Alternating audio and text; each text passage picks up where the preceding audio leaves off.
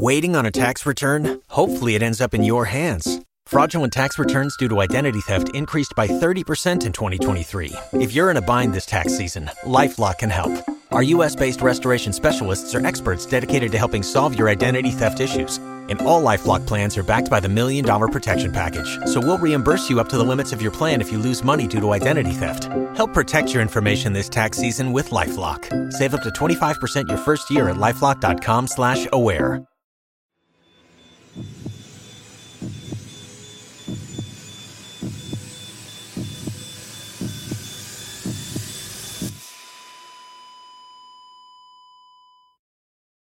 Our episodes deal with serious and often distressing incidents. If you feel at any time you need support, please contact your local crisis centre. For suggested phone numbers for confidential support, please see the show notes for this episode on your app or on our website.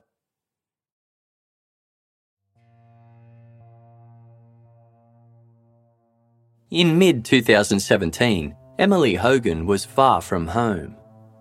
The British graduate student was studying abroad in the US at the University of Illinois, 135 miles southwest of Chicago.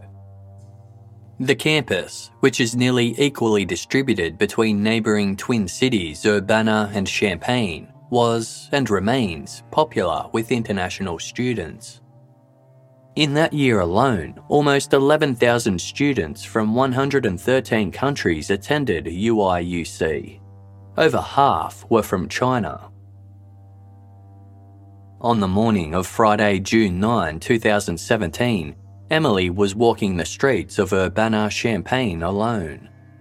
She was on her way to a bus stop when, at around 9:30, a black four-door car pulled up alongside her. Behind the wheel was a male driver wearing mirrored aviator sunglasses and a black t-shirt. He wound down the driver's side window and yelled out to Emily, "I'm an undercover cop," and said he was doing some work in the area. He then flashed what appeared to be a police badge that was hanging around his neck on a chain. Emily approached the car. The undercover officer requested that she get in so he could ask her some questions about things that had been going on in the neighbourhood. Emily paused. Something about the situation didn't seem right. Sensing that the man wasn't really a cop, Emily firmly said no before backing away. Surprised by her answer, the man remarked, "Well, if you see anything suspicious, call the police." He then drove away. Unsettled by the encounter, Emily phoned the University of Illinois campus police. They scoured the area but failed to find the so-called undercover cop. A bulletin was published alerting the college community of the potential danger, and Emily posted about the incident on Facebook, where it quickly spread among campus forums. She described the man and his ploy, but couldn't recall the make or model of his car, simply referring to it as a black sedan. She warned other students, "Don't get into the car, even if they claim to be police or have a badge."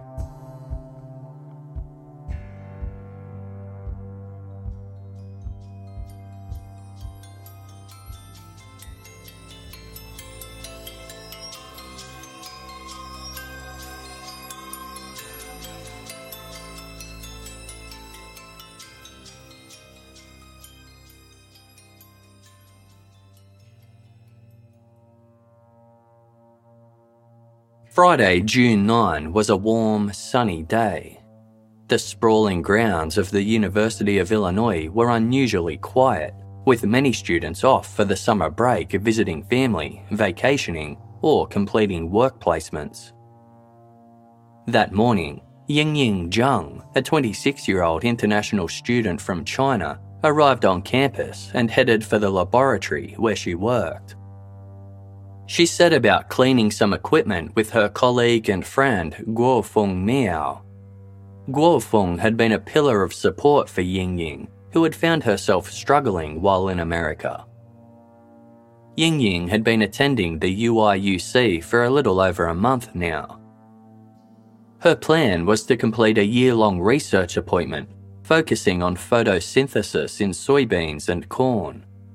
But she found herself longing for home. She missed her family and the closeness they shared. Yingying was also concerned that her English wasn't as fluent as she'd believed it to be. In an effort to distract herself, Yingying threw herself into her work, where she met and befriended Guofeng. The pair helped each other come out of their shells, often sampling new cuisines and travelling together. When they took a work trip to Nebraska, Yingying was fascinated. The state's flat, sprawling fields were so different to the hilly landscapes of her home province and the bustling city of Beijing.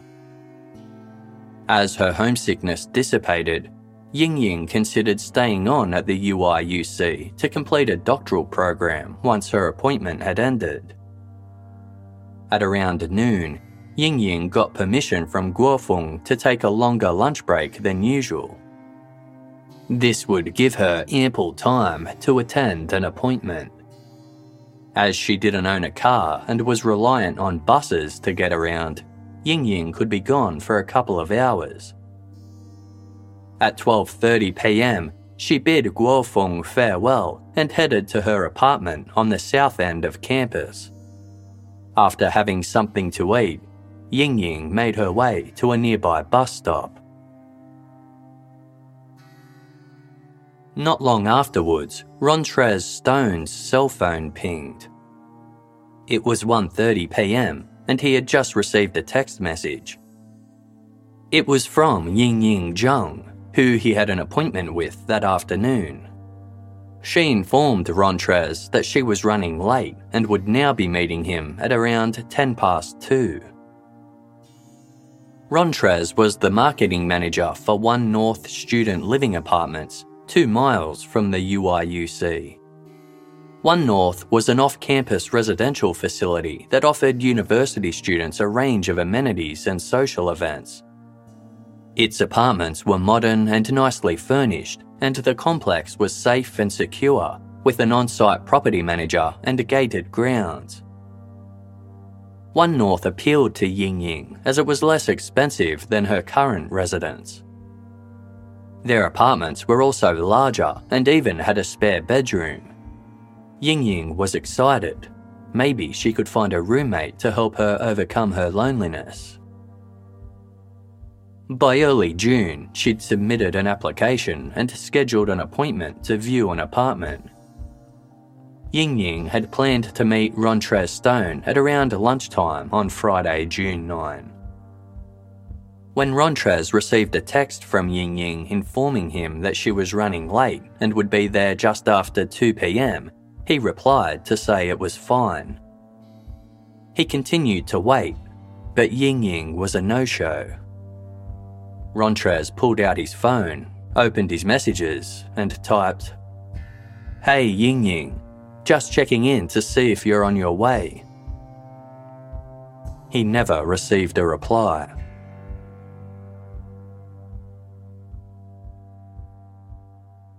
By the middle of the afternoon, Yingying had not yet returned to the lab.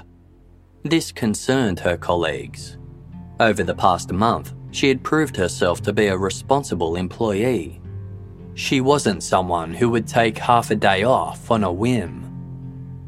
Guofeng was particularly worried for her friend. The pair had discussed getting dinner together that night. Yingying would always confirm plans with her first, but Guofeng hadn't heard a thing. At around 4 p.m, Guofeng and others rang Yingying's mobile phone. There was no answer. Guofeng was forced to grab dinner alone. She rushed back to the laboratory at around 6:15 to check if Yingying had returned. There was still no sign of her. Guofeng then went to Yingying's apartment, but no one answered the door. Convinced something was wrong, Guofeng reported Yingying missing to the campus police. As it was a Friday night, they were inclined to think Yingying might have just gone out. But the overt concern expressed by her colleagues hinted that something was truly amiss. Officer Ezard Hoskins headed over to Yingying's apartment to check up on her, but no one came to the door. Although the student population had dwindled over the break, there were still plenty of young people milling about. No one recalled seeing Yingying. During his search, Hoskins continued to call Yingying's cell phone. Each time, it rang out. Officer Hoskins headed back to Yingying's apartment. Her worried colleagues were gathered outside, awaiting news. Hoskins noticed that a business card he had left at Yingying's front door hadn't been touched. Housing staff unlocked the apartment and Hoskins entered with a colleague to conduct a preliminary search. The apartment was lived in, but nothing appeared to be out of place. An unassembled bicycle lay in the living room. There were several pots and pans out in the kitchen. The covers of Yingying's bed were pulled back slightly. Some cash had been left on top of a dresser. The officers agreed that everything appeared to indicate that Yingying had intended to return. By midnight, Yingying was still missing. As the situation had become increasingly dire, Yingying's colleagues phoned her family in China. Her father raced home from work and her mother fainted upon hearing the news. One of the last people Yingying spoke to from back home was her boyfriend, Xiaoling. The couple had been classmates at university in China and started dating towards the end of their first year of studies. They were maintaining a long-distance relationship while Yingying was in the US and hoped to get married later in the year. Yingying spoke to Xiaoling on the phone the night before she vanished. She was looking forward to moving apartments and detailed her plans to sign a lease for her new place the following day. Xiaoling was certain that something terrible must have happened. He knew Yingying would never want to cause undue concern to others. He called her over and over, but there was never any answer. Officers spoke with Rontrez Stone, the One North Student Living Apartment's marketing manager. He hadn't heard from Yingying since she texted him to say she was running late to their appointment. Phone records revealed that Yingying's cell phone was last active on the afternoon she vanished. It pinged a cell tower in downtown Champaign, around a 4-minute drive from the UIUC. The final ping was at 2:28 p.m, near 20 minutes after she had planned to get to One North. The Champaign-Urbana Mass Transit District is a bus network that serves both cities. Locally, it's known as the MTD. This was the system used by Yingying to navigate around town. Buses within the MTD are equipped with multiple CCTV cameras. While examining footage taken by the vehicles on June 9, investigators caught sight of Yingying outside her apartment building at 1:35 p.m. A bus's external camera captured Yingying as she boarded. Internal cameras recorded her as she walked down the aisle and found a seat. She was dressed in jeans, a pink and white long-sleeve shirt with a white top underneath, and white shoes. She was carrying a navy blue backpack, and on her head was a grey baseball cap. The bus was operating on what was called the Teal Line. Its route took passengers northeast through the college campus.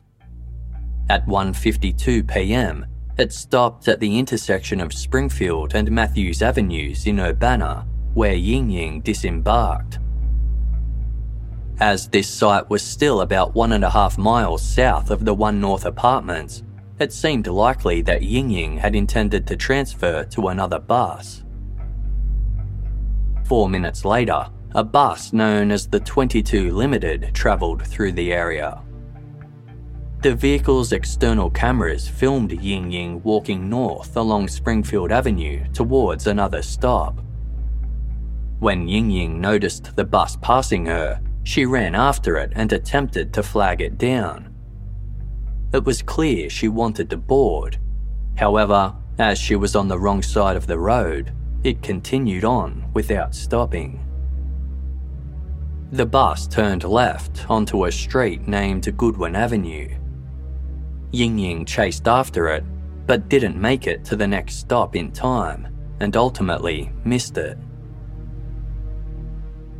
To piece together Yingying's movements from then onwards, investigators pulled footage from security cameras in the vicinity of her last known location. UIUC Campus Police Telecommunications Officer Kenny Costa was scrutinising footage taken from a parking garage camera when he noticed something. Standing across the road was Yingying, waiting by a bus stop.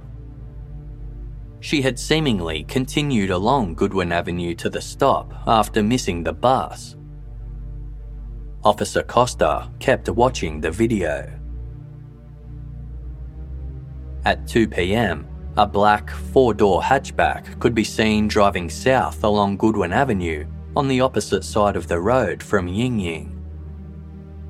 The car then turned left onto a side street before reappearing on Goodwin Avenue several minutes later. This time, it was on Yingying's side of the street.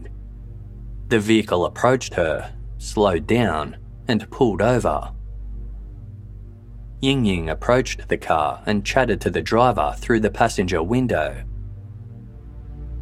After almost a minute, she opened the front passenger door and climbed inside, closing the door behind her. The car then pulled away from the curb, continued north along Goodwin Avenue, and disappeared from view. This sequence of events bore striking similarities to an incident reported to police just hours before Yingying vanished. Another UIUC student, Emily Hogan, had been approached by a black car in a similar manner while walking alone to a bus stop.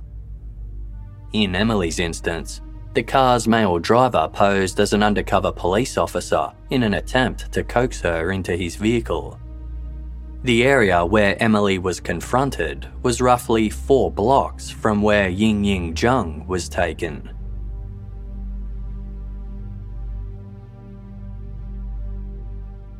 Other security cameras in the area captured the car containing Yingying travelling a 1/4 mile before it turned onto a street named University Avenue. It couldn't be tracked any further. It appeared as though the motorist had been following Yingying well before approaching her. As she chased after the bus, the black vehicle was filmed driving along the same road. No matter how they looked at the footage, investigators couldn't get a clear view of the driver or the vehicle's license plate. They tried zooming in, but the images became too pixelated. However, the footage was sufficient to identify the vehicle as a black Saturn Astra. This was a very rare make and model. Saturn Astras were first produced in 2008, but due to the global financial crisis, only a few thousand were sold. The model was discontinued after just 1 year of production.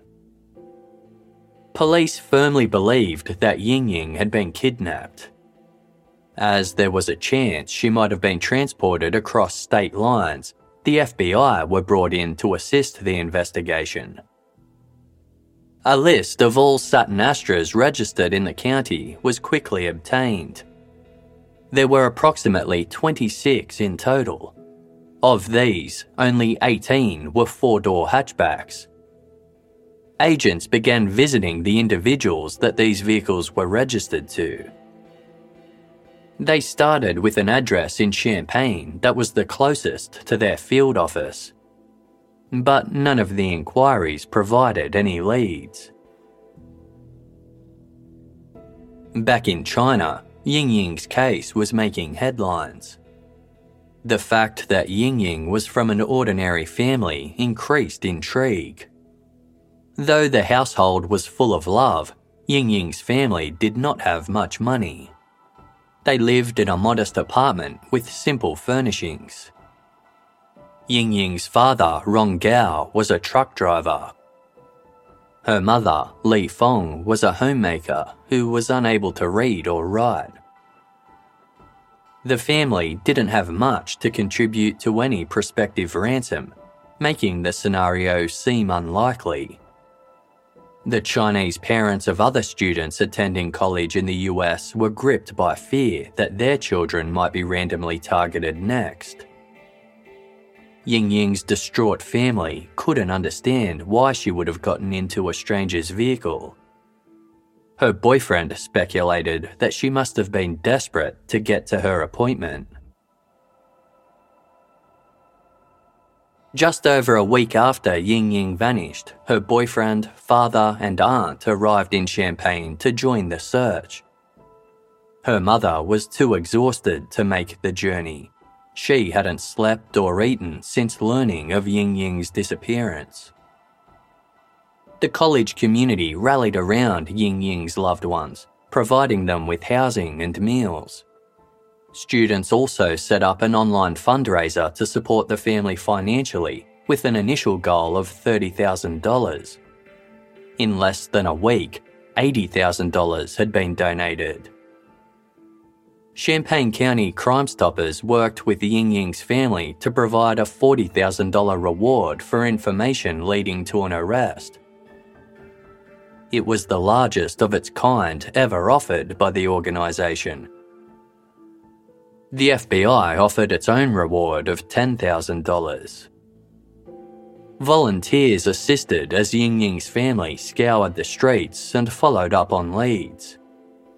One tip said that Yingying had been spotted in the city of Salem, 124 miles southwest of Champaign. Her family made the considerable journey, only to discover the sighting was a case of mistaken identity. Complicating matters was Yingying's father's inability to speak English and the difficulties of navigating a foreign country. Zhang struggled to sleep at night and would often leave his bed to go stand outside his daughter's apartment. He waited there for hours, hoping Yingying would come home. Gao gave his first media interview on Thursday, June 22, through a translator. He begged the person who had taken Yingying to return her, before addressing his daughter directly. "Ying, be strong. Dad is waiting for you here. I hope that being a good person, you will be safe forever. I will wait for you, and we will definitely find you." In an effort to raise awareness, Yingying's boyfriend, Xiaoling, organised a vigil to take place on the night of Thursday, June 29. Participants would begin at the campus's Kranitz Centre for the Performing Arts, then walk to the location where Yingying was last seen. After pausing at the site, they would return to the Kranitz Centre for a concert. That evening, Megan, not her real name, received a text message from her boyfriend. The pair had only been dating a month after meeting on a dating website. In his message, Megan's boyfriend requested that she accompany him to the walk that was being held for Yingying Zhang. He wrote, "I am going to this no matter what. I'd love it if you were there with me." Megan was aware of Yingying's case. She asked her boyfriend why he was interested in going and why he wanted her to go too. He replied that he didn't know, but he was asking her to. Megan agreed. When the couple met at the venue, Megan's boyfriend held up a collar that she sometimes wore when they were intimate and asked her to put it on. The pair often engaged in acts of BDSM, erotic consensual role-playing that includes bondage, discipline, dominance, and submission. Megan refused to wear the collar, stating that it wouldn't be appropriate. The occasion was too somber, and she was uneasy wearing such an item in public. He accepted this and didn't press the matter. The pair joined the 350-strong crowd, including Yingying's loved ones, chatting quietly as they strolled. After briefly talking about their relationship, Megan's boyfriend brought up the nearby FBI field office. He described where it was located, then named some of the media agencies covering the walk. He also made some obtuse remarks about the walk's participants being there for him. After a while, he picked up one of Megan's hands and traced the number 13 on her palm. She was confused. At the end of the walk, Megan went to the bathroom.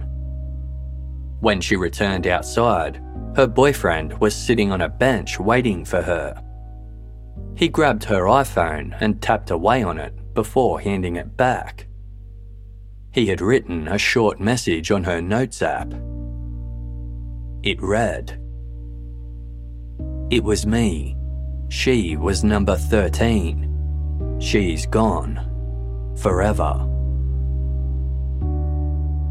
After Megan had seen the message, her boyfriend deleted it. The pair then attended the concert. Megan's boyfriend exhibited strange behaviour throughout the show. He consumed a large amount of alcohol and clapped in a weirdly slow staccato fashion. When the crowd gave Yingying's boyfriend a standing ovation, he remained seated. At one stage, he pointed out another attendee to Megan and remarked that she would make, quote, "a good target." By the time the concert concluded, Megan was extremely disturbed. As the pair walked off, her boyfriend brought up the message he had typed earlier on Megan's phone. He revealed that he was a serial killer. He had started murdering when he was 19 and had killed a total of 13 women. He didn't know the names of any victims aside from Yingying Zhang. She was the only one who'd had a public profile and could be tied back to him. He told Megan she was the first person he'd ever confided in, and remarked, "The last person I would consider at my level that actually did anything was Ted Bundy. He was caught in the 80s.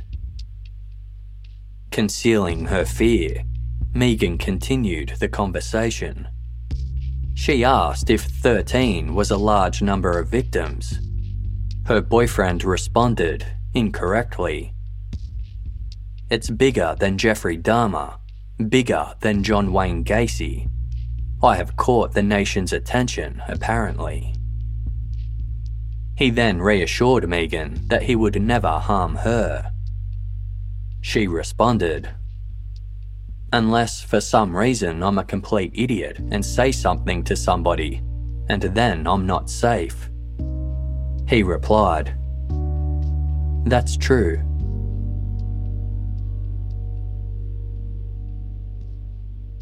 Investigators fronting the Yingying Zhang case remained tight-lipped, refusing to divulge publicly how it was progressing.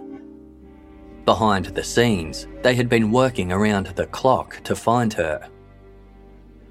Ongoing efforts to enhance security camera footage of the suspect's Saturn Astra proved fruitless. UIUC campus police officer Sergeant James Carter asked whether he could help. Carter was known for his knowledge of cars and eye for detail. Over the course of 5 to 10 minutes, he continually slowed and paused the video to make sure nothing escaped him. Carter then noticed something. The hubcap on the car's right front wheel appeared to have a dark spot. He rewound the footage and studied every single frame.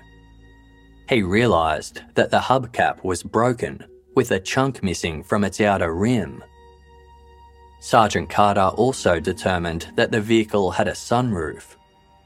Of all the black Saturn Astra hatchbacks within the county, only one was noted as having a sunroof. It was the first vehicle the FBI had inspected during their initial inquiries. It was registered to a 27-year-old local man named Brent Christensen, who lived right there in Champaign. Christensen, a former master's student at the UIUC, had no criminal record. He lived with his wife Lisa, not her real name, in a 2-bedroom apartment on West Springfield Avenue. Christensen had also been a teaching assistant at the university, but was currently unemployed and looking for work. When initially questioned by the FBI, Brent Christensen had been polite and upfront. He was familiar with the Yingying Zhang case and acknowledged that he drove a car matching the suspect's vehicle.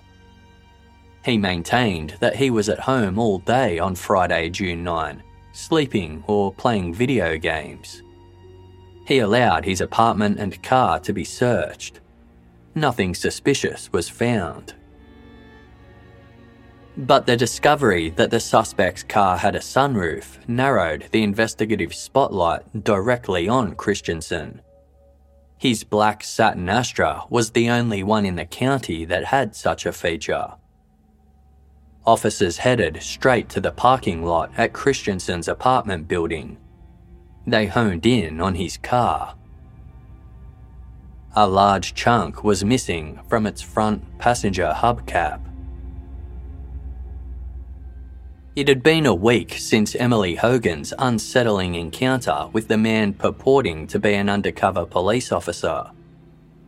Investigators for the Yingying Zhang case approached her once again, seeking her assistance. They provided her with a photographic lineup that contained 6 different driver's license pictures. When she saw the third photograph, a wave of nausea washed over Emily. She was sure that the man pictured was the one who had tried to lure her into his car. Emily then reconsidered, saying that she was 60% sure. The third image was of Brent Christensen. Investigators were granted a federal warrant to search Christensen's home and car. They arrived at his apartment and knocked on the front door. It opened a fraction. The officers couldn't see who was on the other side. One of them called out that they were there to search the property. The door opened wider. A surprised but calm Brent Christensen stood before the group, dressed in his underwear.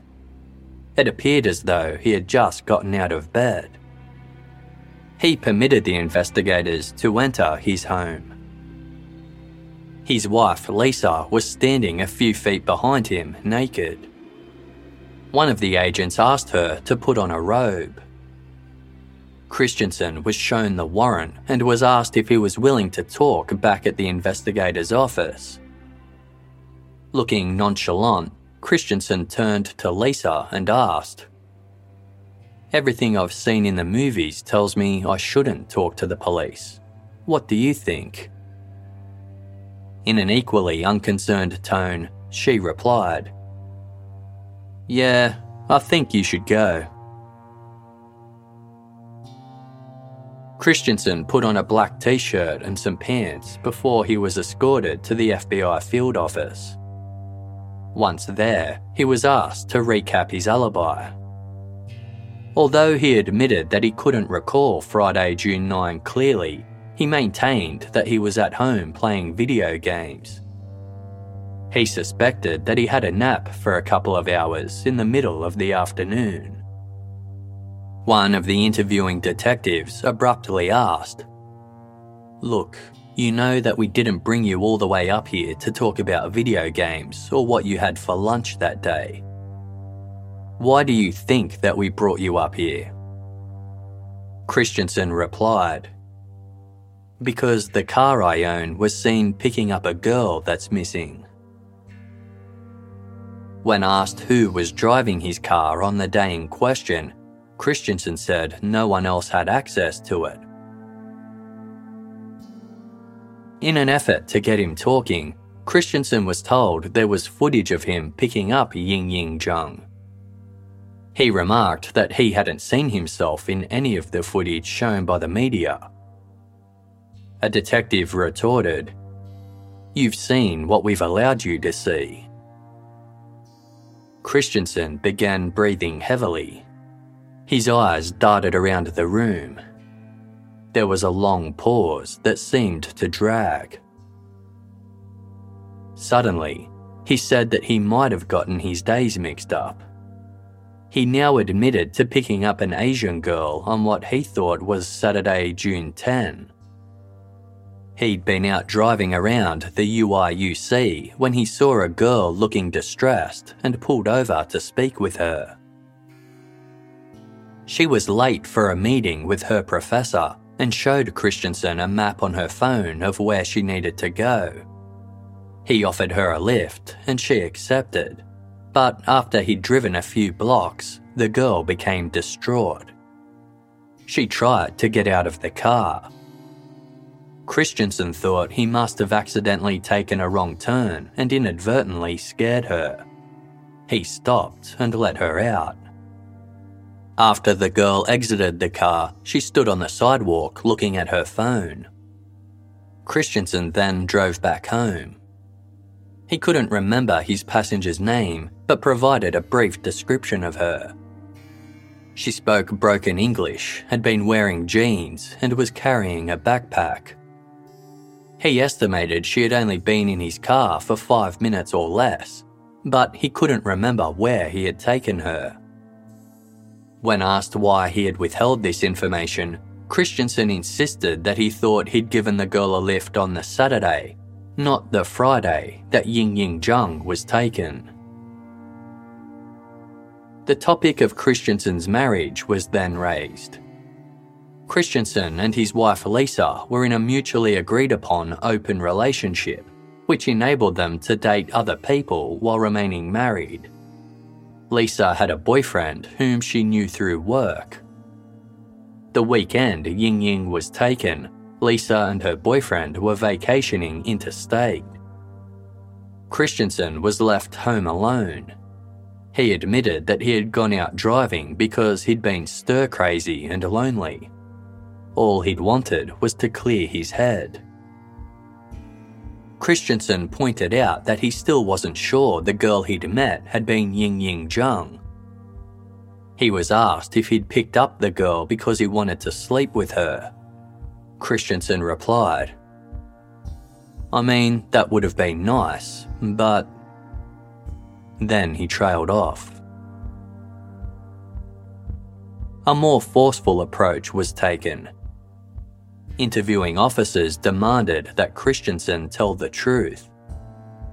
"Where'd you take her, Brent? We need to find Yingying." There was a pause. Then Christensen said, "I think it's time that I stop answering questions. I know the typical advice is to get a lawyer before you answer anything, and I think I've tried to help enough." Forensic examination of Christensen's cell phone revealed that less than 2 months earlier, he had visited a website for individuals interested in sexual fetishes and kinks. He spent time in a forum titled Abduction 101. In threads labelled Perfect Abduction Fantasy and Planning a Kidnapping, he chatted to a woman about how he would like to abduct her. He described how he would bind and gag her, then put her in a large duffel bag in the trunk or back seat of his car. The following month, Christensen purchased a 6-foot-long green canvas duffel bag online, but soon returned it. Then, just 6 days before Yingying vanished, he reordered the same bag. Investigators hadn't found the bag at his home. The search of Christensen's apartment did uncover a pair of aviator-style sunglasses, like those worn by the phony undercover cop that approached Emily Hogan hours before Yingying was taken. In the main bedroom, 2 twin mattresses had been pushed together to form a king-sized bed. On one of these mattresses were 3 reddish-brown stains, 2 towards the middle and 1 at the end by the wall. A baseball bat was also found. Luminol revealed it too contained a stain. Christensen's satin Astra was also examined. The front passenger seat and side of the car had been recently and thoroughly cleaned. Investigators were certain that Brent Christensen was involved in Yingying's disappearance, but they didn't want to keep him in custody. If released, they believed he might slip up and do something that would lead them to Yingying. On Friday, June 16, Christensen was sent home without charge. Christensen was well aware that his movements were now being monitored by the FBI. He turned off the tracking function on his phone and switched to a virtual private network to encrypt his internet connection. In the meantime, his marriage deteriorated further. His wife had taken to sleeping in the spare room and pushed heavy items against the door to prevent him from entering. The cold shoulder didn't impact Christensen too harshly. As per the rules of his open marriage, he had another intimate partner he could reach out to, a young woman he'd recently started dating named Megan. Megan had been terrified of her boyfriend since the night of Yingying Zhang's vigil. Christensen had insisted she accompany him to the walk, during which he confessed to being a serial killer. That night, he detailed in an excited and boastful manner exactly how he had attacked Yingying. He said he had taken her to his apartment, cut off her clothing, and raped her on his bed before strangling her with his hands. As he was over 6 feet tall and had a large build, it was easy for him to overpower the much smaller Yingying. Nevertheless, she had fought back fiercely. Christensen described it as, quote, "unbelievable, supernatural almost how she didn't give up." He estimated that he had choked Yingying for 10 minutes. Despite this, she kept breathing. He then carried her into the bathroom and placed her in the tub before striking her with his baseball bat. Uncertain whether he had killed her, he grabbed a knife and stabbed her in the neck. Either consciously or as a reflex, Yingying tried to grab the weapon. Christensen then decapitated her. He told Megan this final act put a stop to what he called this fucking zombie shit, but spoke admiringly of Yingying's fight for survival, describing her as valiant. Christensen then laughed about the fact that some people at Yingying's vigil had thanked him for attending. "I am apparently very good at this," he boasted. "They will never find her because I will never tell anyone. The family, they won't leave until she's found. They're gonna leave empty-handed." Megan returned home a short time later and walked inside alone.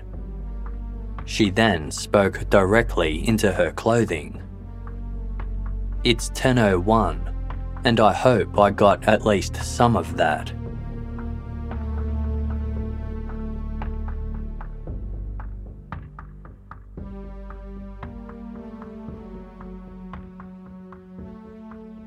Two weeks before the vigil for Yingying Zhang, FBI agents paid Megan a visit. By this stage, all eyes were on Brent Christensen, but he had yet to be directly implicated in the crime. Investigators needed the help of someone close to him to secure the smoking gun. Their efforts were kept under wraps. Not even Yingying's own family were aware that a suspect had emerged. They continued to carry out their own inquiries. All the while, Christensen was being questioned and his belongings searched. Megan was upset to learn that her boyfriend was a prime suspect in a kidnap investigation. Yet, she couldn't deny her own concerns. Although her relationship with Christensen seemed promising to begin with, in late May he'd sent her a series of text messages in which he rambled about not wanting to fade away into obscurity. Quote, "I would rather destroy humanity than let that happen. I know most would disagree."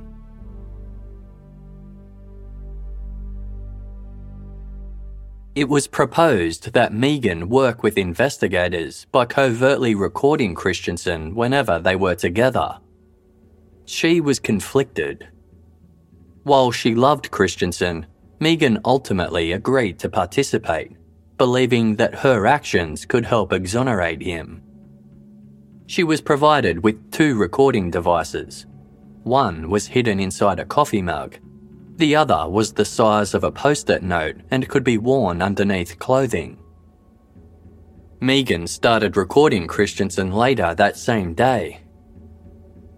He initially seemed nervous about being under investigation, but then at another point, he appeared amused by the situation. Christensen often talked about the Yingying Zhang case with Megan. He came up with excuses regarding the evidence against him, often using Megan as a scapegoat. He said he had purchased the duffel bag to transport a cat scratching post for her, although she never received it. He also said that the blood in his bedroom belonged to her, even though Megan knew this wasn't true. On Friday, June 23, Megan recorded a phone conversation in which Christensen said he was worried about what would happen to him if the investigation goes south. He added, "They're desperate. I will be in prison for life." The pair continued their conversation via text messages. In one, Christensen admitted, "I was the one who picked that girl up. I dropped her off shortly after. I didn't do anything wrong, but she is missing, and I am officially the last one who saw her. Lisa loses a husband if this goes wrong. I will literally lose my life." By the time Christensen asked Megan to attend Yingying's vigil with him, she was already deeply troubled by his various remarks. Prior to leaving home, Megan hid a recording device on her body. When she returned home later in the night, she phoned the FBI to notify them of Christensen's chilling serial killer confession. She then burst into tears. The following day of Friday, June 30, was Brent Christensen's 28th birthday. FBI agents arrived at his apartment and charged him with the federal crime of kidnapping. A cadaver dog brought into the residence alerted in the bathroom where Christensen had confessed to killing Yingying. There were no human remains at the address, but agents seized a number of items, including a roll of duct tape. None of Yingying's belongings were found. An alternative light source revealed handprints and swabbing marks on the drywall and carpet alongside and underneath Christensen's bed, suggesting someone had cleaned the area. A dark reddish stain was found on the underside of the carpet, as well as on its tack strip and the floor beneath. Samples of this staining were tested, along with swabs previously taken of Christensen's mattress and baseball bat. All items returned a positive result for Yingying's DNA. Although it couldn't be proven that it was Christensen who had taken Yingying, further evidence proved he was in the area at the time. Security cameras from a local supermarket caught Christensen buying a bottle of rum at 7:40 a.m. on Friday, June 9. From there, he drove around the UIUC campus. In the aftermath of Yingying's disappearance, Christensen used his smartphone to research the ingredients in cleaning products, news articles about the case, and information on Illinois' obstruction of justice laws. He also looked up information on how iPhone tracking works, despite not owning one. Yingying, however, had used an iPhone. Months before the abduction, Christensen filled out an intake form for the UIUC's counselling centre. He had written that alcohol and drug addiction were ruining his life and that he wanted to harm others. When asked about his desire to hurt people, Christensen revealed that he'd been spending lots of time researching serial killers, particularly Ted Bundy. He remarked, "I've always been interested in the bad guys." He admitted to making homicidal plans, which progressed to the point of purchasing items that could be used in a murder, but said he later returned them. He insisted he didn't want to actually hurt anyone because he didn't, quote, "want to live with the guilt." He refused to attend a substance abuse facility or a meeting at Alcoholics Anonymous. However, Christensen did attend 2 follow-up appointments with clinical counsellors. Another counselling session was planned for April 6, 2017. Christensen filled out an intake form for the appointment but never met with the counsellor. After that, he stopped attending counselling sessions. During his time in custody, Christensen phoned his wife, Lisa. Their conversation was recorded. Christensen wanted Lisa to delete his account on the discussion website Reddit, as well as any of his stupid comments. In a post discussing the possibility that Yingying's kidnapper might have been posing as an undercover police officer, Christensen had commented, "That's very Ted Bundy-esque. Scary." Christensen had once confided in Lisa that he was fascinated by serial killers, as well as, quote, "violence, testing limits, things of that nature." This troubled Lisa. She issued her husband with an ultimatum to stop drinking. When he failed to do so, Lisa announced in March 2017 that she wanted a divorce. This caused Christensen to become emotional and distraught, so Lisa suggested they open their relationship as a compromise. Lisa returned home from her weekend away with her boyfriend days after Yingying was abducted. She didn't notice anything strange about her husband's behaviour. However, on Monday, June 12, she saw him leave the apartment carrying a duffel bag that didn't look to have much inside it. She also noticed the petrol gauge in Christensen's Saturn Astra was at the halfway point. This indicated that Christensen had driven 200 miles over the weekend. Lisa was surprised by this, as her husband was a homebody that never really travelled anywhere.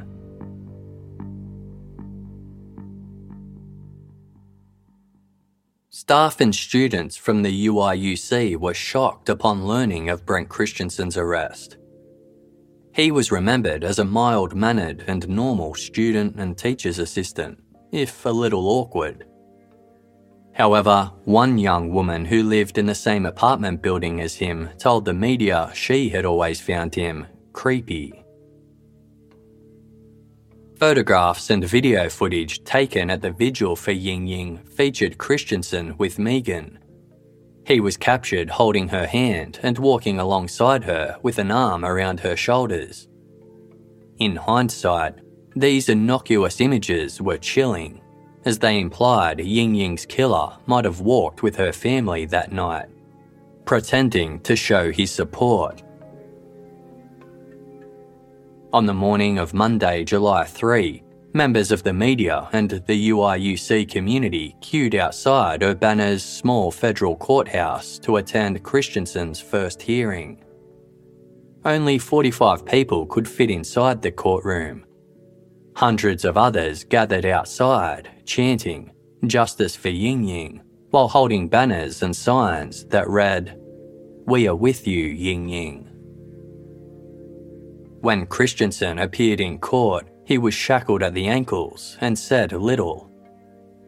Yingying's father and boyfriend watched on in silence as the judge ordered him to be held without bond. He was facing charges of kidnapping resulting in death and lying to federal agents. The prosecution was seeking the death penalty. Christensen pleaded not guilty. Yingying's mother and brother joined the rest of the Zhang family in the US in anticipation of the trial.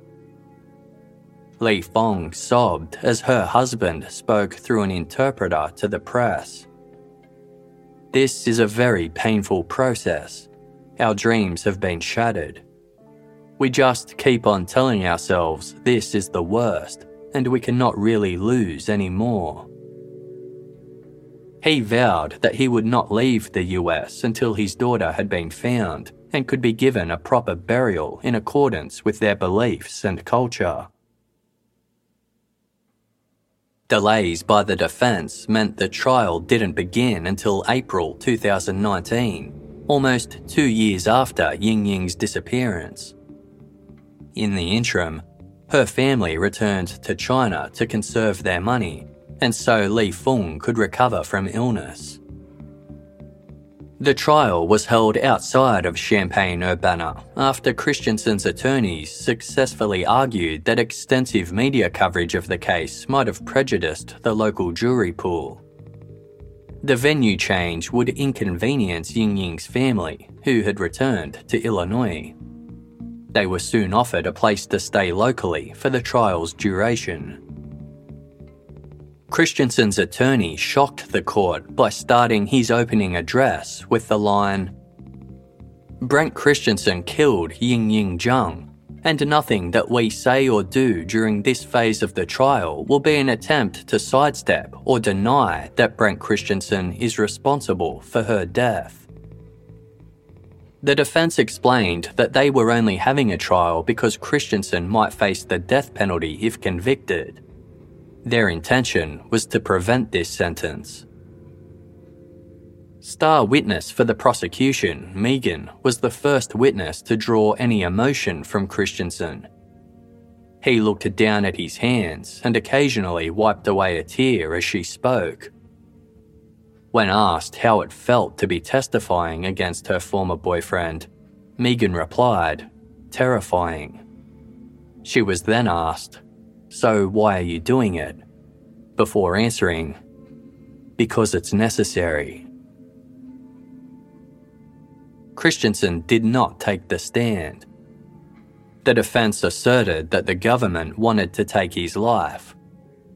They relied on Christensen's long-term alcoholism as an excuse for his actions, going so far as accusing Megan of plying him with booze to get him to confess. They also blamed her for introducing him to BDSM, claiming she, quote, "injected the idea of fantasy and sex." They described Christensen as a happily married, successful student who was led astray by alcohol and linked sex with violence after discovering BDSM culture.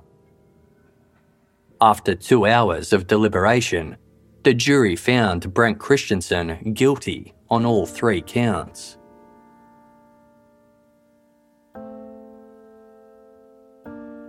Following Christensen's conviction, lawyers representing Yingying's family issued a statement thanking investigators for their hard work on the case, describing their coordinated efforts as nothing short of remarkable.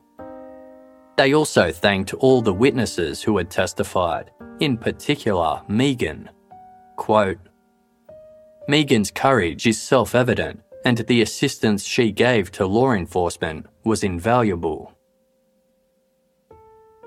The close-knit, loving Zhang family were able to tell the world how the loss of Yingying had impacted them at Christensen's sentencing hearing.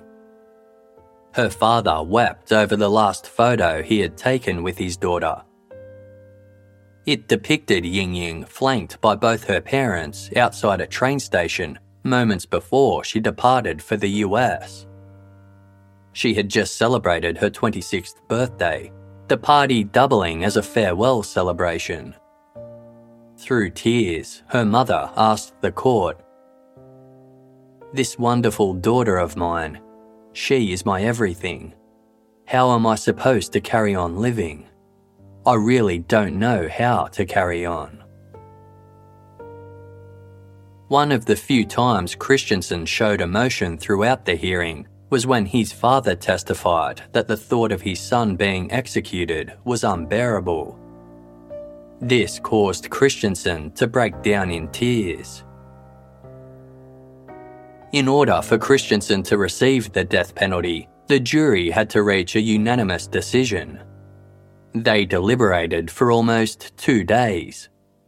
Ultimately, 10 wanted to deliver the death penalty, while 2 were opposed. As a result, Brent Christensen was sentenced to life in prison without the possibility of release. He was also given 5-year sentences for the 2 charges of lying to federal agents and the maximum fine of $750,000.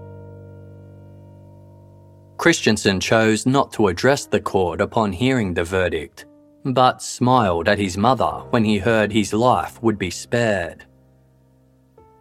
The judge told him, "The mercy extended to you by the jury is a testament to their humanity, not your character.